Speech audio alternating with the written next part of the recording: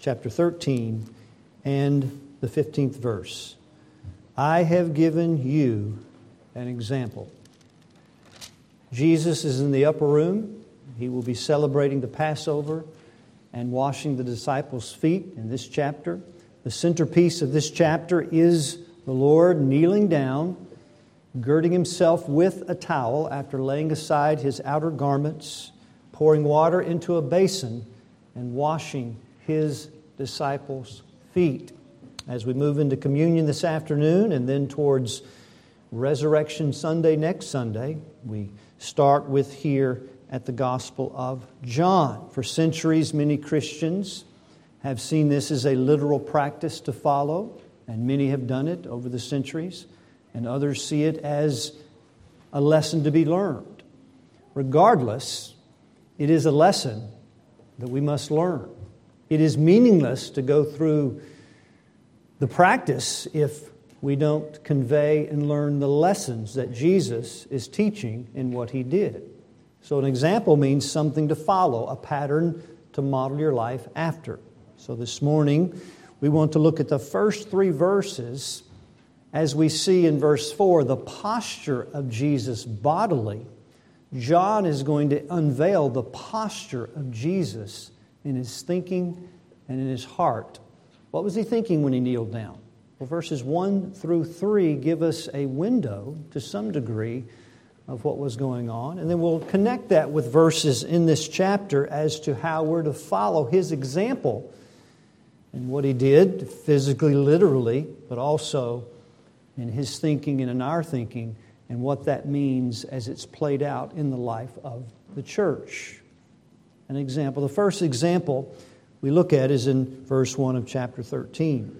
Now, before the feast of the Passover, when Jesus knew, he's knowing this, he's aware of this, he is comprehending this, he knew that his hour was come, that he should depart out of the world unto the Father, rising from supper, laying aside his garments, girded himself with a towel, poured water in a basin, and washed the disciples' feet.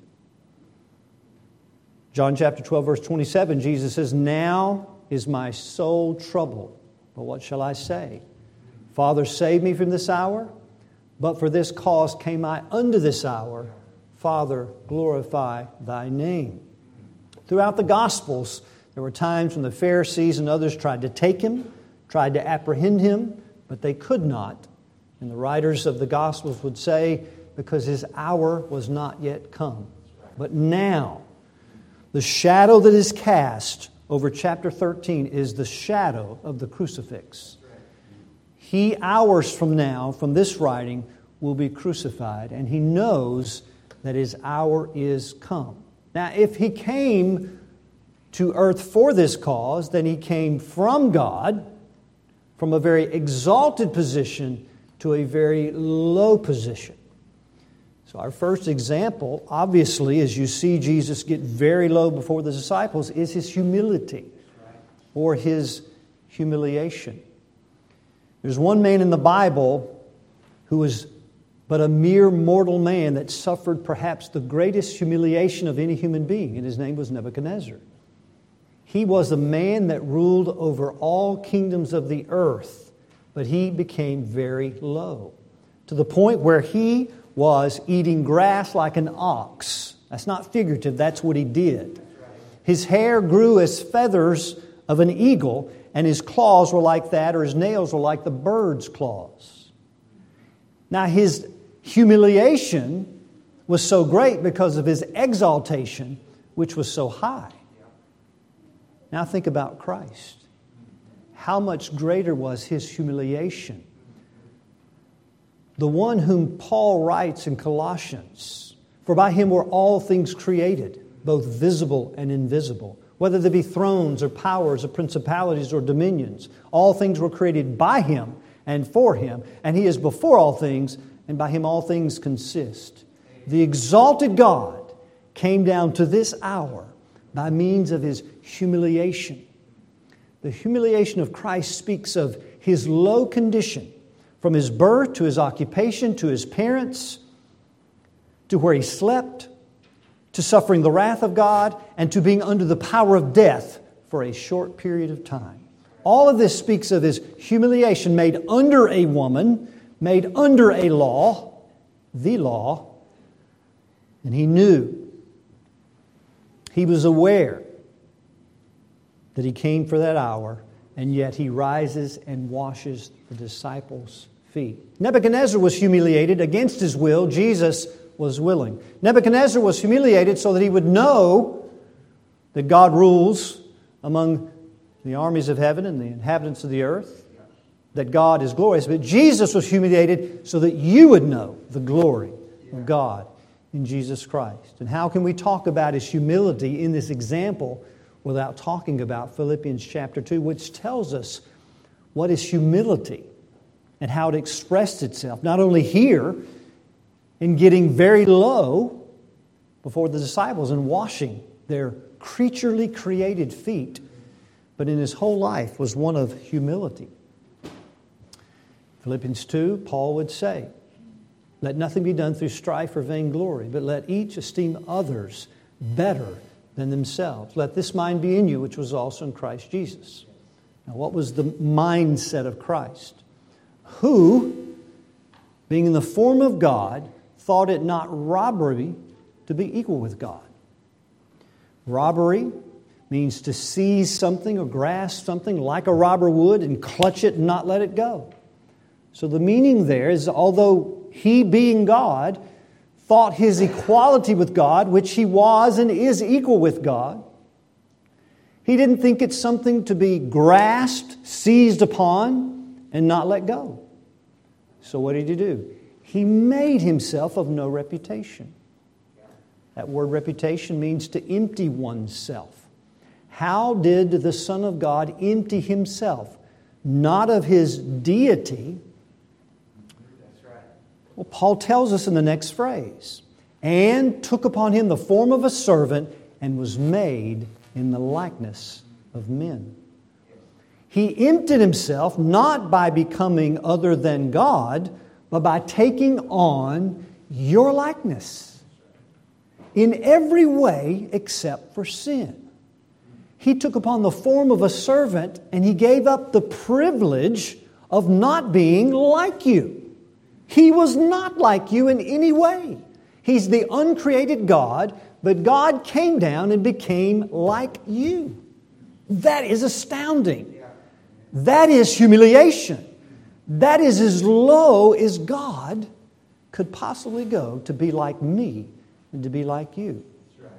And then what did He do? He humbled Himself.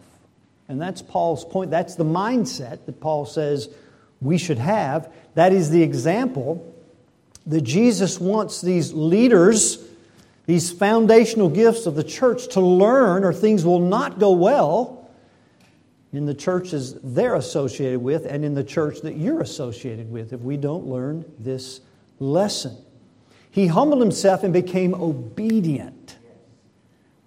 Humility expresses itself in a humble submission and obedience to God, Jesus to His Father, and we to the Lordship of Christ.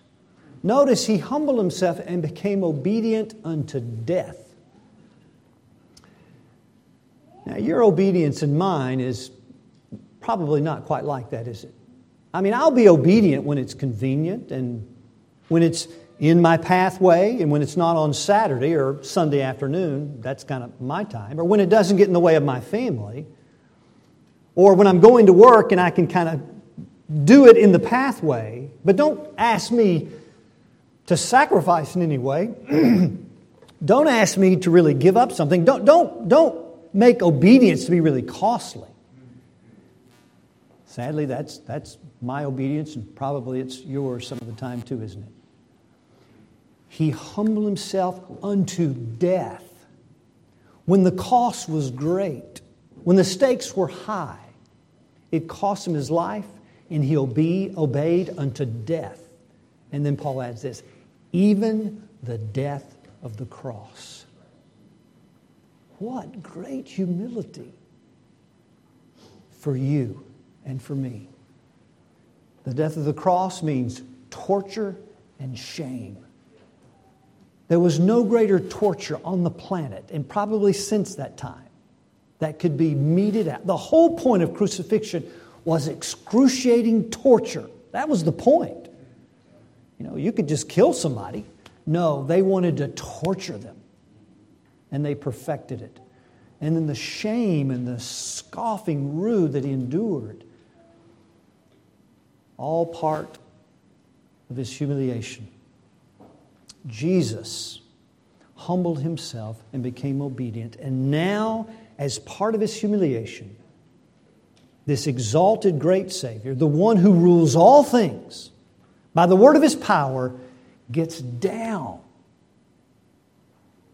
on the dirt that he created, to the feet that he created and was sustaining, to the hearts that were pumping because of him, and the breath they were breathing because of his agency and his supremacy and his deity. He gets down, girds himself, and gives them an example of his humility. For what purpose? We are to model the humility of Christ, not for redemptive purposes, but out of his redemption, we are to be humble servants. Now, the point of this chapter is, as you know, the apostles are not so humble. Just like we're not sometimes. So as Peter begins, he comes to Peter rather in verse 6, and Peter says those words, "Thou shalt wash my feet." Jesus answered and said, "What I do now thou knowest not, but hereafter you'll know." Maybe hereafter because he's going to explain it right after, as he does, or hereafter, after the Spirit comes at Pentecost. The point is, you lack understanding here. I'm going to give you this example and you will come to know it. So Peter says, in great humility, "You're never going to wash my feet." Jesus answered, "If I don't, you have no part with me." Then Peter says, well, when you put it that way, not my feet only, but my head, my hands. Now here's the question. Did Peter so quickly move from pride to humility? No, he did not. And I'm going to show you why. And furthermore, what did Peter think when Jesus said, "You have no part with me"? And what did Jesus mean when he said, "You have no part with me if I don't wash your feet"? Now, nipto is the word wash, so he just means literally washing your feet. That's exactly what he means. How is that to have no part with Jesus just because he doesn't wash his feet? All right. The first question. Did Peter really move from pride, "You're not going to do that," to humility? Okay, I yield. He did not. And we know that from Mark 8:31, Mark 9:31, and Mark 10:33. There, in all three accounts of the Gospels, and you can find it in Matthew 2, Jesus clearly says to his apostles, "We're going to Jerusalem. When I get there, I'm going to be mocked. They're going to spit on me. I'm going to suffer. And then I'm going to die and rise again the third day." In Mark 8, Peter takes Jesus and he rebukes him. Now the word rebuke means to admonish. And that's when you correct somebody. Peter is trying to correct the Lord of glory. Matthew says that he says these words, "This shall not be unto you." This is not going to happen. Jesus says, "You get behind me, Satan, because you do not savor the things of God, but the things which be of men." Now the word savor is an interesting word. It means to seek one's interest and one's advantage. What interest does Peter have here? What is the advantage? What is the part that Peter's after? The word part, incidentally, means this: a part assigned to someone, a lot, and a destiny.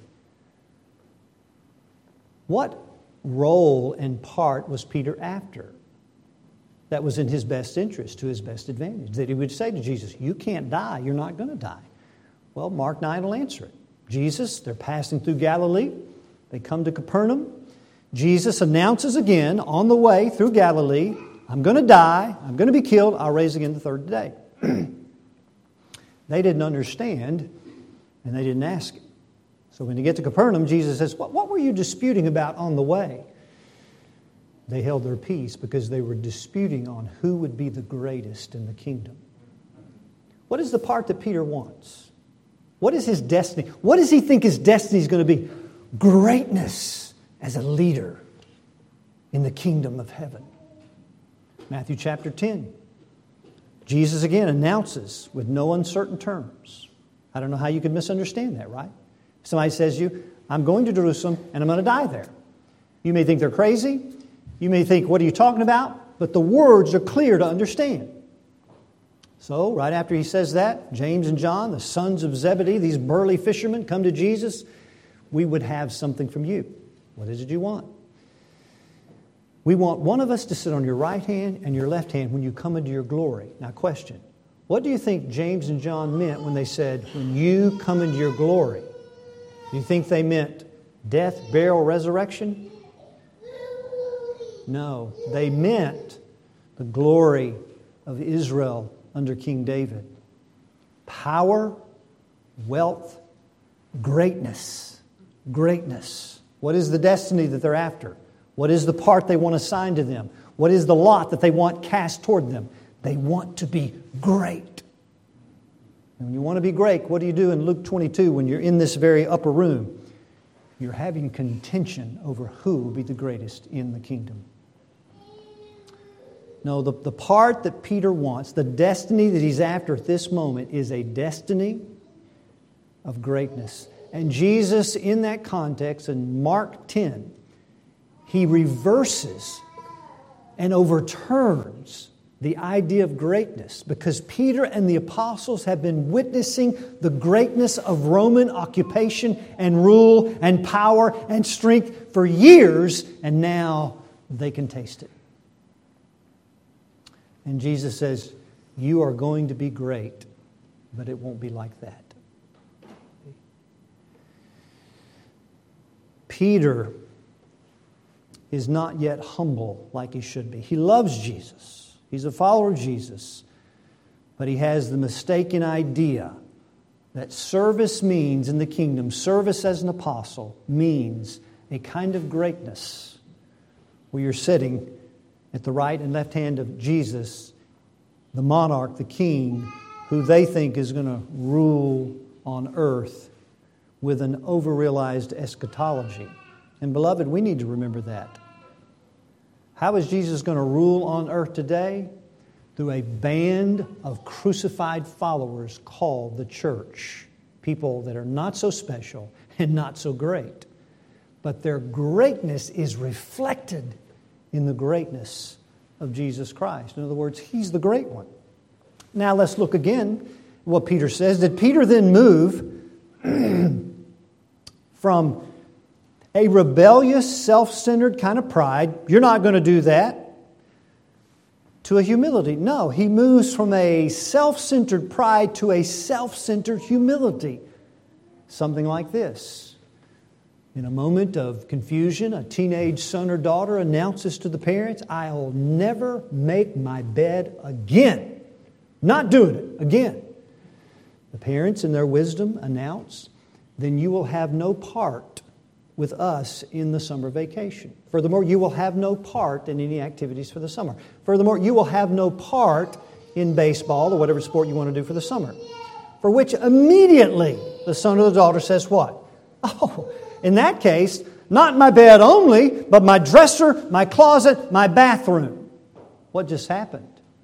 Self-centered pride to a self-centered, self-serving kind of submission that's still pride.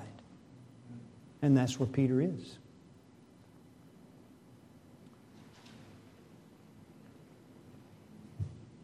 What kind of humility do we have this morning? A kind that's convenient, a kind of submission that serves our best interests, or a kind like Jesus that is sacrificial, one that comes low before His lordship. And that's the point of what Jesus means by no part with me. What does Jesus mean? If I don't wash your feet, you'll have no part with me.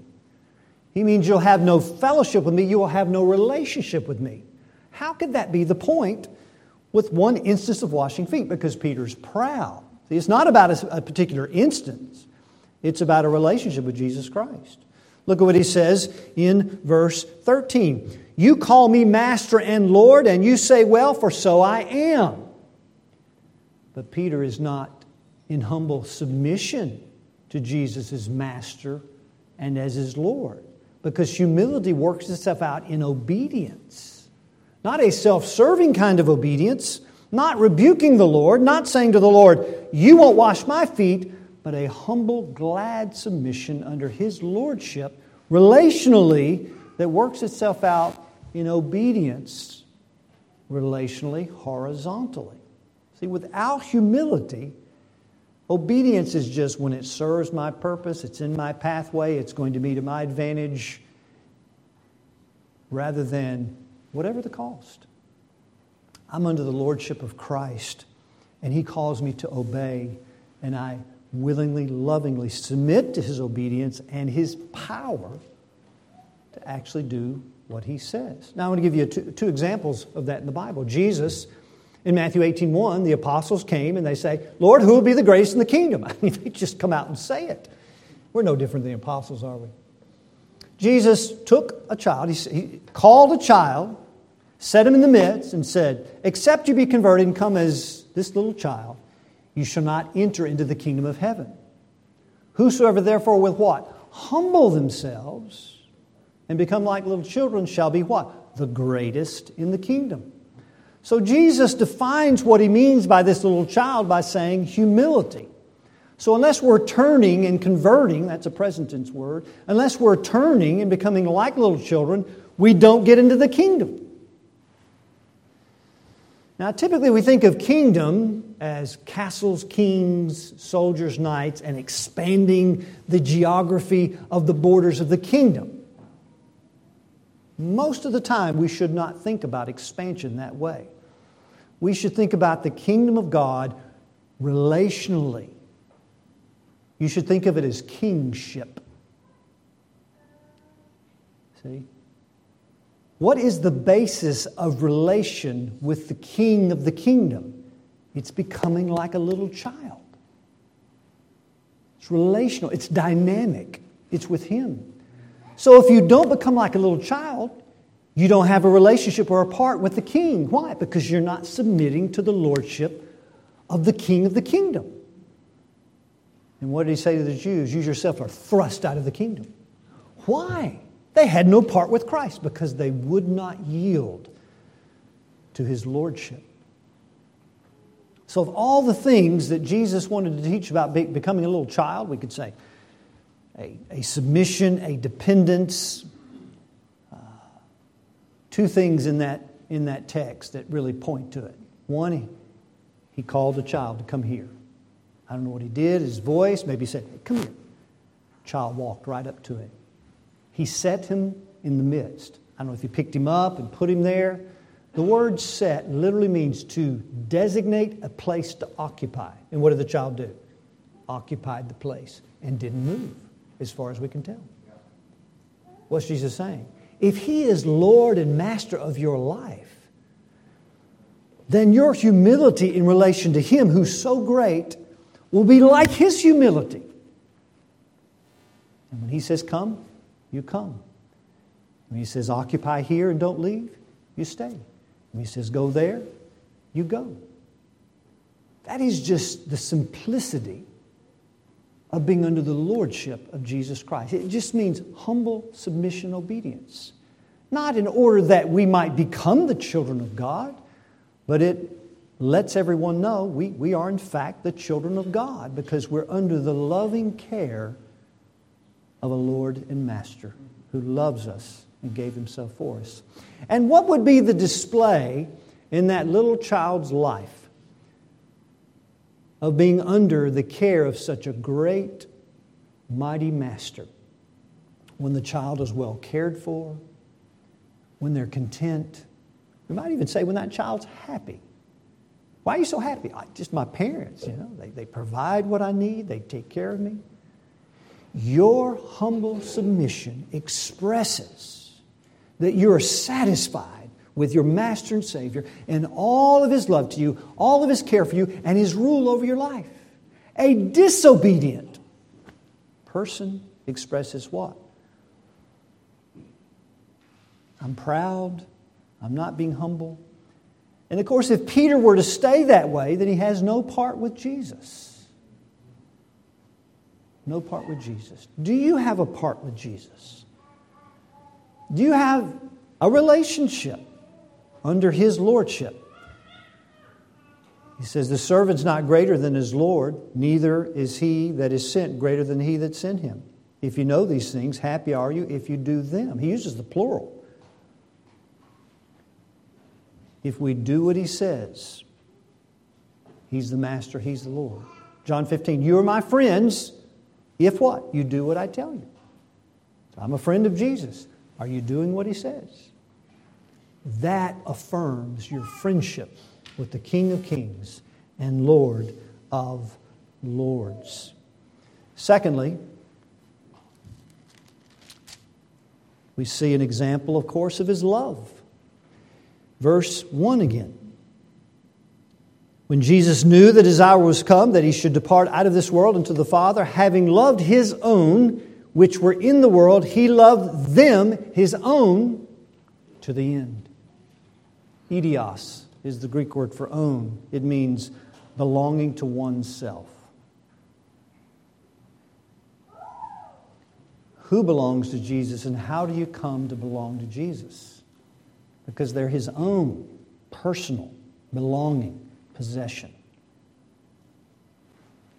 John 15, Jesus says He chose them. You have not chosen me, but I have chosen you and ordained you that you should go and bring forth fruit, and that your fruit should remain, so that whatever you ask the Father in my name, it'll be given to you. Jesus chooses. They're His. The Father gives to the Son. John 6:37, all that the Father giveth to me shall come to me. That is not unclear language. That's right. It's hard language sometimes. I've had my time, but it is not unclear. It's very clear. John 10, my sheep hear my voice, my personal possessive. They're mine. How did you get them? My Father.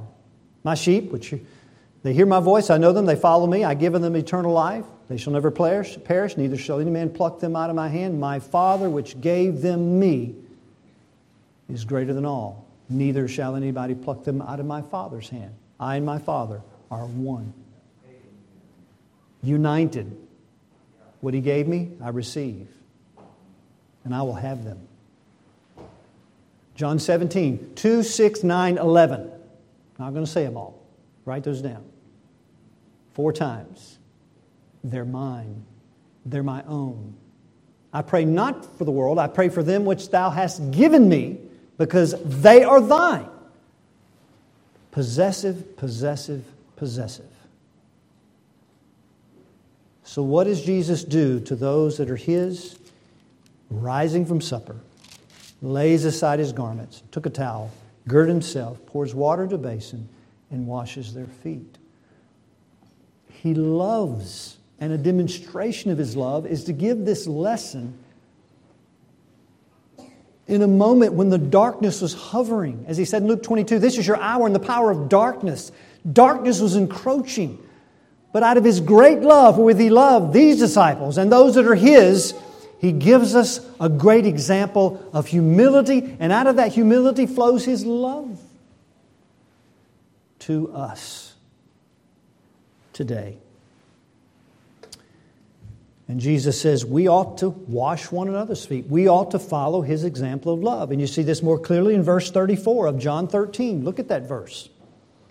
A new commandment I give unto you, that ye love one another as I have loved you, that ye also love one another. By this shall all men know that ye are my disciples, because you have love one to another, if you have love one to another. What is the badge of discipleship? You have a Bible. You got that fish on your license plate, maybe in your rearview mirror. There's a cross out there on our sign. That tells everybody, oh, those people are disciples of Jesus. No, it doesn't. If you have love to each other, then and only then, carry a Bible all you want. Put crosses all over your body. It's when you have love one to another. And Jesus gives us the model, the example to follow, right? In fact, that's what makes it a new commandment. This is not a new commandment. It's very old. It's as old as Leviticus 19:15. Thou shalt love thy neighbor as thyself. What's new about an old commandment? Well, there's a new power associated with it because by and large, the covenant community did not have the power to love. Only the remnant. Because God had not given them a heart to perceive, eyes to see, or ears to hear unto this day. He had not circumcised their heart to love Him. They could not love. No power. There's a new power. Because all the members of the new covenant community have the power now. All of them will have it. But the main thing, there's a new aspect or a new feature to this love. And what is it? As I have loved you. Now you can see it in action. And when you see the love of Jesus in action, what's the shape that it takes? It takes the shape of a crucifix, of a cross. Now, what does a cross mean to you when you see it around someone's neck or you see it on the sign out front? There's only one thing it means. You can't make it mean anything else. It means death. Death. Jesus died to Himself. He humbled Himself to love others. You and I must do the same. It's going to cost us, beloved. We can't love. Look what He says in John 12 and verse 23. When the Greeks came and said, we would see Jesus, they told Philip. Philip tells Jesus. Apparently they come, and Jesus answered them with these words in verse 23. The hour is come that the Son of Man should be glorified. Verily, verily, I say unto you, except a corn of wheat fall into the ground and die, it abideth alone. But if it die, it bringeth forth much fruit. Now, Jesus is clearly talking about Himself. He's the seed that will fall into the ground, and He will die, and out of His death and resurrection there will be a bountiful harvest of fruit, for which some of that is right here this morning, gloriously. But now Jesus says, you're a seed too. Without even a transition in verse 25. Put your eyes on it. He that loveth his life shall lose it. And he that hateth his life in this world shall keep it unto what? Life eternal. If any man serve me, let him follow me, and where I am, there shall my servant be also. If any man serve me, him will my Father honor. What's Jesus saying? You have to die also. No, your death is not redemptive. But you must fall into the ground, as it were, and die like Jesus did if you're to love like Jesus did. And what is the principle at work? He that loves his life shall lose it. In Matthew it says, he that saves his life shall lose it. He that loses his life for my sake, the same shall keep it. So Jesus uses the term love and hate here. To love one's life is to save it, to hang on it. It's to live life as one pleases. That characterizes our Western culture, doesn't it? I will live life as I please, as I want, as I see it. Because I love to live life on my terms. That's what I love. Well, you're going to lose it.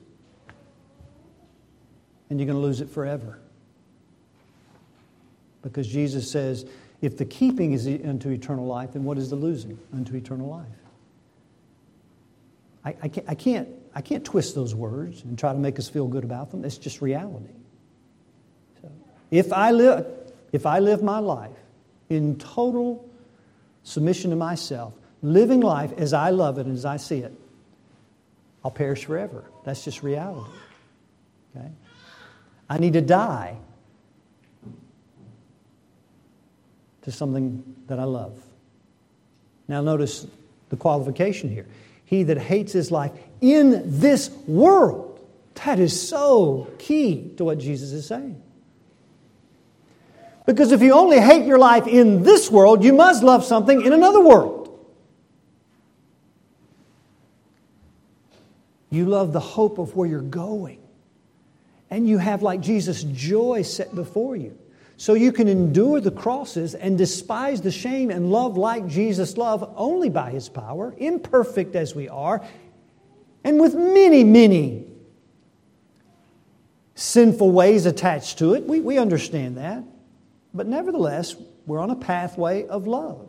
And what has to happen? I've got to die, go into the ground, and die to something that I love because I found something that is superior than what I was once living for. To hate your life doesn't mean to have the emotion of hatred toward yourself and your life. It means you are going to look like a fool to the world if you live like Jesus. I knew a man one time that was going to become a preacher. He had a great job. He was going to leave that job and go pastor a church, and it was very clear he was going from a great salary to something that wasn't so good. And he told me about this guy he talked to that said every word he could think of except saying, "You are a fool. You are a complete and utter fool for doing that." He said he didn't use that word, but everything, he's like, "Why are you doing this? What's going on? Are you crazy?" Was he a fool? Are you a fool? Reminds me of the words of Jim Elliot. He is no fool who gives up what he cannot keep to gain what he will never lose. Are you a fool to give up something that you're going to give up? You're going to give it up, friend. Not if you're giving it up because you gain what you can never lose.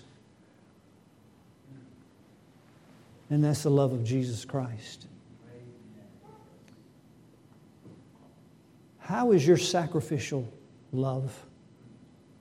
See, if we looked at Jesus' love, we'd say it's a willing love.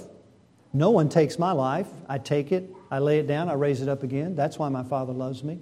You know, a love that's forced, that doesn't work, you know.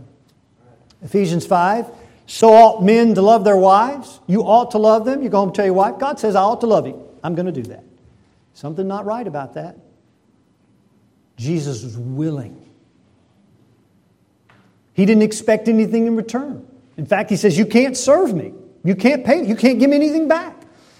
And he says in Luke chapter 6, if you love those who love you, what grace do you have? If you're just expecting something in return, that's not really love. So we love willingly, we love without expecting anything in return, and we love the undeserving because we're undeserving, right? Right here when he's loving. What are the apostles going to do? They're proud, and in just a moment, they're going to scatter from Jesus like sheep scattered from a shepherd. And Peter is going to say, I tell you, I don't even know the man. And he curses. Yet Jesus kept loving the undeserving. Do you only love those that deserve it? Would you be the Good Samaritan in Luke chapter 10 and find this man and say, well, he's probably on drugs. That's the problem here. Y'all don't know better than that. He doesn't even have a job, I bet. I'm not going to help this guy. Is that what you reason with when somebody needs help? I'm not suggesting there's not swindlers, and no questions, took him up, bound him, took him to the inn, paid the fare. Said, if he has anything more that needs to be paid, I'll pay it when I come. He doesn't know the man from Adam. Sacrificial love is the example. The apostles need to be living sacrificially. We need to be living sacrificially. The only way I can do that is I have to die to myself daily. I have to have a cruciform kind of love that remembers I have to die to something. Jesus calls me to die to something only because I'm living to something that is far better than a created thing. Really? I have to talk to myself sometimes. Yeah. Michael Allen, you love this more than Jesus? It's just clay. It's nothing. You know, we have to wake ourselves up. Right?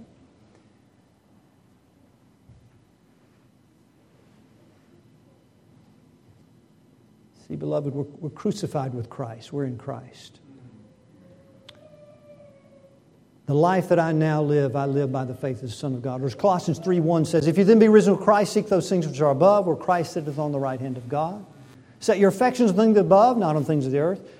For you are dead to sin, and your life is hid with Christ in God. Your life is hid with Christ in God. What that means is when Christ, who is our life, shall appear, you will appear with Him in glory, where there'll be joy and pleasure forever. Therefore, die to yourself. Or more specifically, kill sin. What's the basis of self-denial and killing sin? You're risen with Christ. You're in Him. You're hid in Him. And one day gloriously, I don't know how it'll happen. The sky will split. The trumpet shall sound. Literal, figuratively, figured out. I don't have it all figured out. I just know He's coming. And when He does, Psalm 16 says that there's joy and pleasure forever. You are no fool for sacrificial love because you're gaining a pleasure that will go on forever and ever and ever. Jesus gives us an example through the washing of the saints' feet of His love for them, even when they didn't deserve it, even when they were full of pride, even when we don't deserve it. And that means you have to love me sometimes and I don't ever deserve it, and vice versa, right? That's love. And that's what we're called to. Number 3, it's obviously an example of service. We see this in verse 3. Jesus, knowing that the Father had given all things into His hands and that He was come from God and went to God, He rising from supper. What's the connection there? That's the most baffling to me. Why did John want us to know what Jesus was knowing in these 3 specifics and then rising? So I take that to mean he was cognizant and aware of this as He was going to do this. This is the service that He calls us to. And it's the service that flows out of identity. Think about it. Identity is your sense of self and your sense of well-being. So here are the questions of identity. Who is Jesus? What is Jesus? And where is Jesus going? What is Jesus? He's sovereign ruler because the Father has given all things into His hands. That's what that expression means. Luke 10, Matthew 11, John 3. Everything has been put into the hands of Jesus to rule and to reign. He knows what He is. He's a king. He knows His identity. He's a king. Who is Jesus? He's God. He came from God. John chapter 3 unmistakably says He's from heaven. He's from above. He came down. He is God. He understands that. He knows that. He knows His identity. Where is He going? He's going back to God. No question.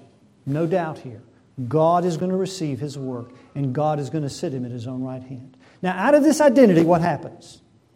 He stands up. He grabs His robe. He fastens it. He puts on His crown, slides on His ring. He says, "You wash your own feet. I'm a king." You see the point? He knows His identity is wrapped up in the Father. It's the Father that gave Him all things. It's the Father that sent Him, and it's the Father He's going to. Therefore, He rises up and gets down low and serves them. We don't understand that we are in Christ and our identity is in Him. It's going to mess up our service to one another. For example, if your identity and your well-being is being a good parent, you're in trouble. I've been in trouble. You know what that means? If your sense of identity is being a good parent, guess what? You got to have good children. Where is this going? If your sense of well-being is that I'm a good parent, what happens when the children aren't good? You are angry, you are frustrated, and you're a control freak. You know why? Because your identity is being a good parent, and you can't be one if they're not good. Now, what's the flip side? Oh, they are good. Now what? You take credit for their being good.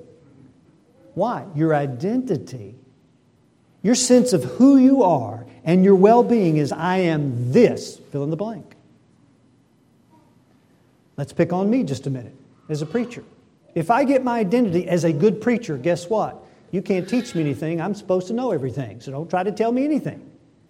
Some of you thinking, yeah, I've had that experience with you a time or two, right? Or what happens if good preacher identity doesn't have a good sermon? I'm miserable to be with for a week. Don't ask her. Right? What's the problem? I'm trying to get my well-being from an identity that I can't get it from. I get it from Jesus. So if I preach a bad sermon, I go to Him and say, help me. But I'm in Him. You want to be a good husband? Is that your identity? You know that text in Ephesians 5. You're the head. You get a sense of well-being and who you are by being the head. So guess what? You're going to have dominion over your family because you are the head. You're going to squash, you're going to control your wife because you are the head. And we wonder why they're so miserable. Brother, you need to get a towel out and gird yourself and pour water in and start washing your wife's feet. Maybe you should do it literally, but you get the point, right? Yes. If your identity is in looking good, now what? You get one little pimple on your forehead and you're wiped out you can't go outside until you get that out. I get it. I hate pimples. Never mind. I don't like them either. But is that how you get your sense of well-being in your looks? Then you spend too much? You dote on yourself? It's all about your face or what you drive or something else. And they all let you down. Where are the apostles getting their identity? We want to be great, good apostles. Now what are they doing with the church if that continues? Angry, frustrated, controlling, strife and contention. And it was already happening in this very room Jesus is in.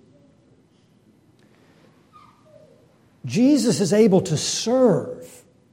He is a king. He is God. He was going and did go back to God, but He's able to get down at a very low place and wash their feet because He knows who He is. And it's all wrapped up in the Father. When we know our identity in Christ and we're in Him, it'll help us overcome the fear, the anger, the control, the manipulation, and the taking credit when things go well. And now we'll be able to serve our children, serve our wives, serve our husbands in the ways that God says we need to serve each other because we are washing one another's feet like Jesus. And we understand who we are, where we're going, and what we are in Jesus Christ. And then lastly, it's obviously a lesson of forgiveness. Now we have to be careful here because Jesus doesn't have His feet washed. Yes, physically His feet were as dirty as anybody else's because He had sandals on and He had dust on them. But the meaning here, He's not forgiven. You don't ever forgive God. He's never done anything wrong. In fact, if somebody ever suggests to you, you just need to forgive God, you just stop it right there. There is never, ever an occasion where you will forgive God. Beloved, He's done nothing wrong and He never will. That's right. But this forgiveness that's going to come from Jesus to the apostles, that then is going to work out as they wash one another's feet, as they apply the lesson of forgiveness, is worked out in the two words, washed and wash. In chapter 13, Jesus says to Peter in response in verse 10, He that is washed, luo, full body washing, completely total, perfect passive verb. You didn't wash yourself. It's a completed action. You never have to take a bath again forever. It's over. Except he needs to wash his feet. Nipto is a partial body washing. You know when you wash that little kid in the bathtub, you just totally get every ounce of dirt off. They stand up, you wipe them off. As soon as you put them on the ground in your bathroom, what happened? They just got their feet dirty. I'm sorry, I don't care how clean your house is. Dust particles, something.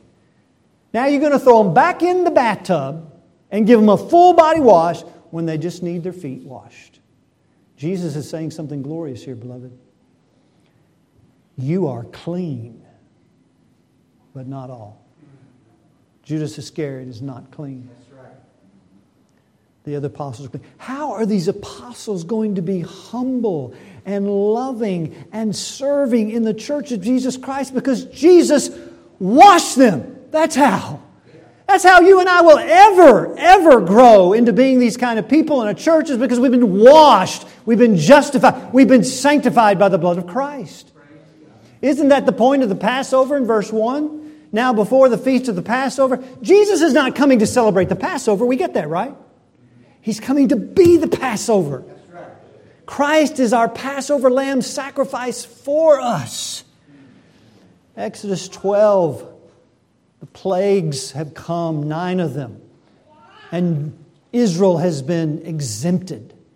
It's darkness in the land of Egypt, it's light in Goshen. If there's flies in Egypt, they're not in Goshen. There's cattle diseased in Egypt, they are not diseased in Goshen until the 10th plague.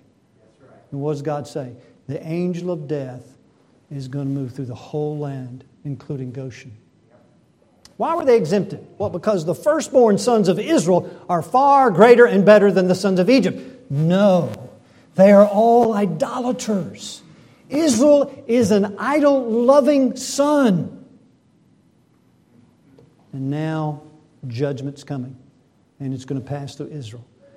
How can God, the God that said He will not acquit the guilty, you will never get off, you will not be acquitted, how can He acquit them and be just? Take that lamb on the 10th day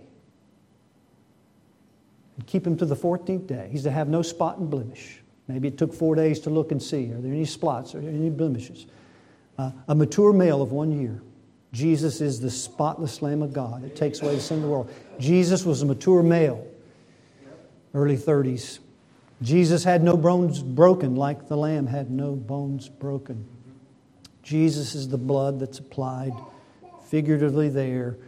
How is it that the death angel didn't take the firstborn of the Israelites? Were they better? No. It's because the blood was applied on the doorpost and the lintels, and the lamb was eaten, which is a picture of faith.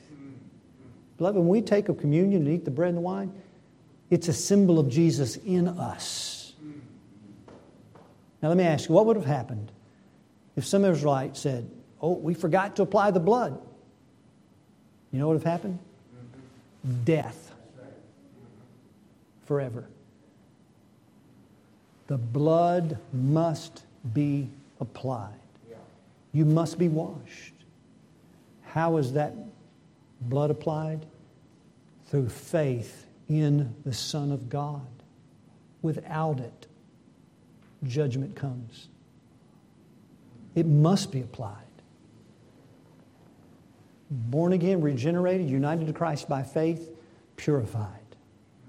And what do purified apostles do? They're humble under the blood of Christ. They love because of God's unconditional love. And they are inflamed with a service to one another. So much to the point that Peter in Acts chapter 5 is now rejoicing that he suffered shame for the cause of Christ and he was beaten. A proud apostle won't do that, but a humble apostle will. And James, the son of Zebedee, in Acts chapter 12, lays his head down and gets it chopped off by Herod because he's a humble, loving, serving, forgiving apostle. How are they so transformed? You are clean by the blood of Jesus Christ. Beloved, are you washed in the blood of the Lamb? What are you waiting for? Arise and be baptized. And tell the world, I've been washed in the blood of Jesus Christ. Let's pray. Father, you're a great God. We are humbled at the humility of Christ. We are humbled by the great depths that you came in humble service at the call of your Father, the will of your Father.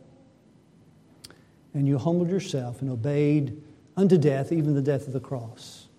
And Lord, your great love that expressed itself through your life and in your death, where you paid the price to own those that were given to you. You will bring them. Other sheep I have which are not of this fold, them also I must bring. Lord, I pray, give us a stirring in our souls that we would have the kind of love you have. Not redemptive love, that it saves anybody, but the kind of love that seeks to be part of your salvation, knowing the blood must be applied, the gospel must be spread, and that through the knowledge of the Lord Jesus Christ, sinners come to the place of salvation. Lord, make us part of your great work. May we be humble, may we be loving, may we be serving, and may we be forgiving. We partake of this service this afternoon. May we be reminded that as we wash, we're saying we will seek forgiveness and we will ask for forgiveness. And we want to serve and love as you have, only in the power of the cross, only for the glory of your name.